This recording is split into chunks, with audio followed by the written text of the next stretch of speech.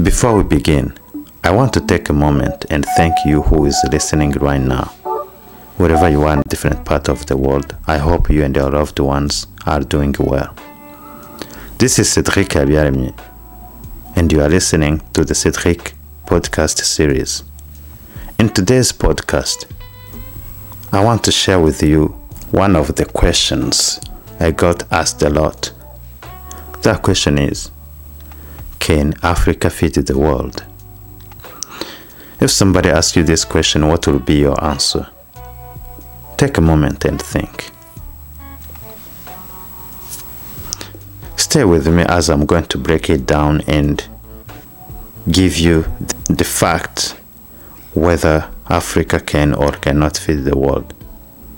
We will find out soon.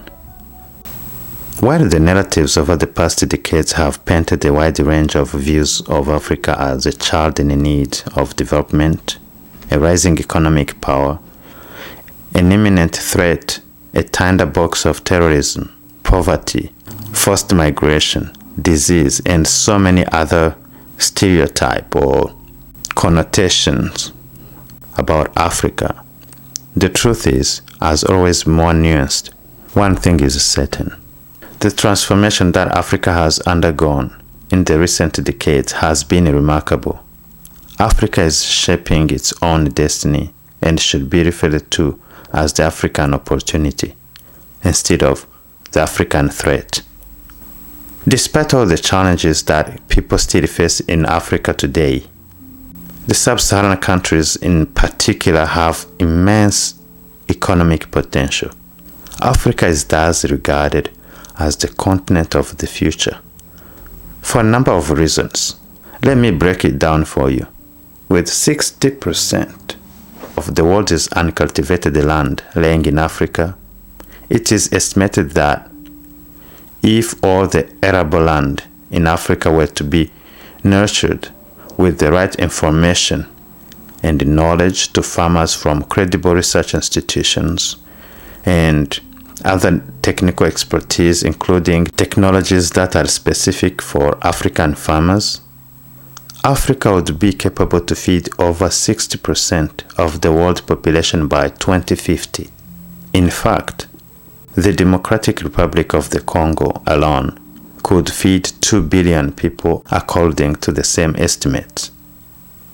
I know Africa can look deceptively diminutive on the conventional maps of the world due to its location on the globe, which tend to exaggerate the continents closer to the poles at the expense of undersizing those near the equator.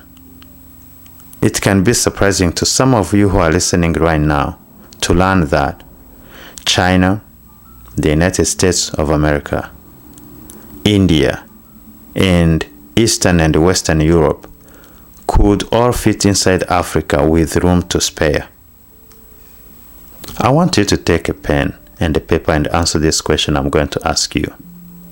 Tell me one of the Africa's biggest potential other than its natural resources. Did you finish to answer that? Okay, let's see if you got this right. One of Africa's biggest potential is its people. I want you to take a look at the global demographic implosion. Africa is the only hope the world has so far. Why am I saying this? In many countries, including European countries, North American, and some Asian countries, for example, looking at their demographic implosion, their social safety net will not hold in the future. Africa has human potential, which translates both in terms of production as well as consumption potential. With its 1 billion mostly young people, harnessing its richness will be crucial if Africa is to take its rightful place among the community of nations. According to the Population Division of the Department of Economic and Social Affairs of the United Nations Secretariat, 60% of Africa's population of approximate 1 billion is under the age of 25. This represents a huge opportunity for the continent to position itself in the global production and consumption chain. According to the World Bank, Africa is well endowed with natural resources, including large pools of water resources and over 200 million hectares of unused land but potentially arable land, particularly in sub-Saharan Africa. What is sad is that Africa's potential as a growth market for business remain both underestimated and misunderstood, as does the potential for business to play a transformative role in solving the continent's biggest challenges. Africa has been one of the world's fastest growing regions over the past decade, and by 2030 will be home to nearly 1.7 billion people and an estimated 6.7 trillion worth of consumer and business spending. Increased political stability in recent years and improving regional integration are making market access easier, and business expansion will generate jobs for women and youth, who represent that vast majority of the population. Current economic growth and poverty alleviation efforts mean that more than 43% of the continent's people will reach middle or upper class status by 2030.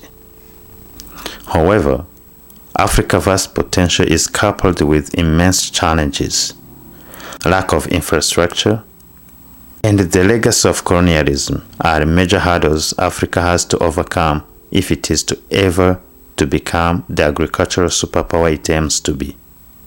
To transform the continent's food security and fortunes, all stakeholders, including government, donors, and the private sector, must align and target their investments toward a shared goal of sustainable, equitable, and inclusive growth. While an absolute increase in investment is important in most all sectors, in many of those sectors, there is an untapped margin of potential economic impact to be had from applying existing funds in a more targeted and coordinated way. A major opportunity for increasing growth through a smart and coordinated approach can be found in the agricultural sector. Agriculture today accounts for 32% of GDP in Africa, and it is the sector that offers greatest potential for poverty reduction and job creations, particularly among vulnerable rural populations and urban dwellers with limited job opportunities.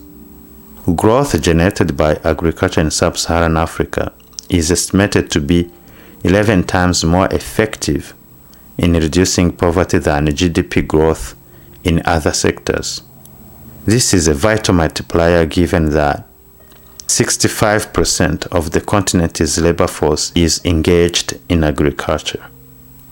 Yet, the sector has suffered sustained neglect, and as a result, Africa has gone from being an exporter of agricultural product in the 1960s to a net importer of agriculture and food products today. We must change our views on agriculture in Africa and treat it as a lucrative business instead of treating it as a development activity or a social cause. We need more youth involvement right now than before because the potential of African youth is infinite. They have the potential to make the change through creativity, innovation, and technology that can tackle the issues that exist in the whole agricultural value chain. For this to happen, 4 things are needed to inspire our fellow young African to take up agriculture and to enable their success. Number 1, the celebration of agriculture entrepreneurs. Number 2, improve the youth access to information and practical training. Number 3, improved access to technology. Number 4, access to financial services. With the right policy, shared commitment, good governance, and political will, Africa will transform its food security and fortune and will feed the world in the near future. We must not use agriculture to manage poverty. We must use agriculture to create wealth and resilience.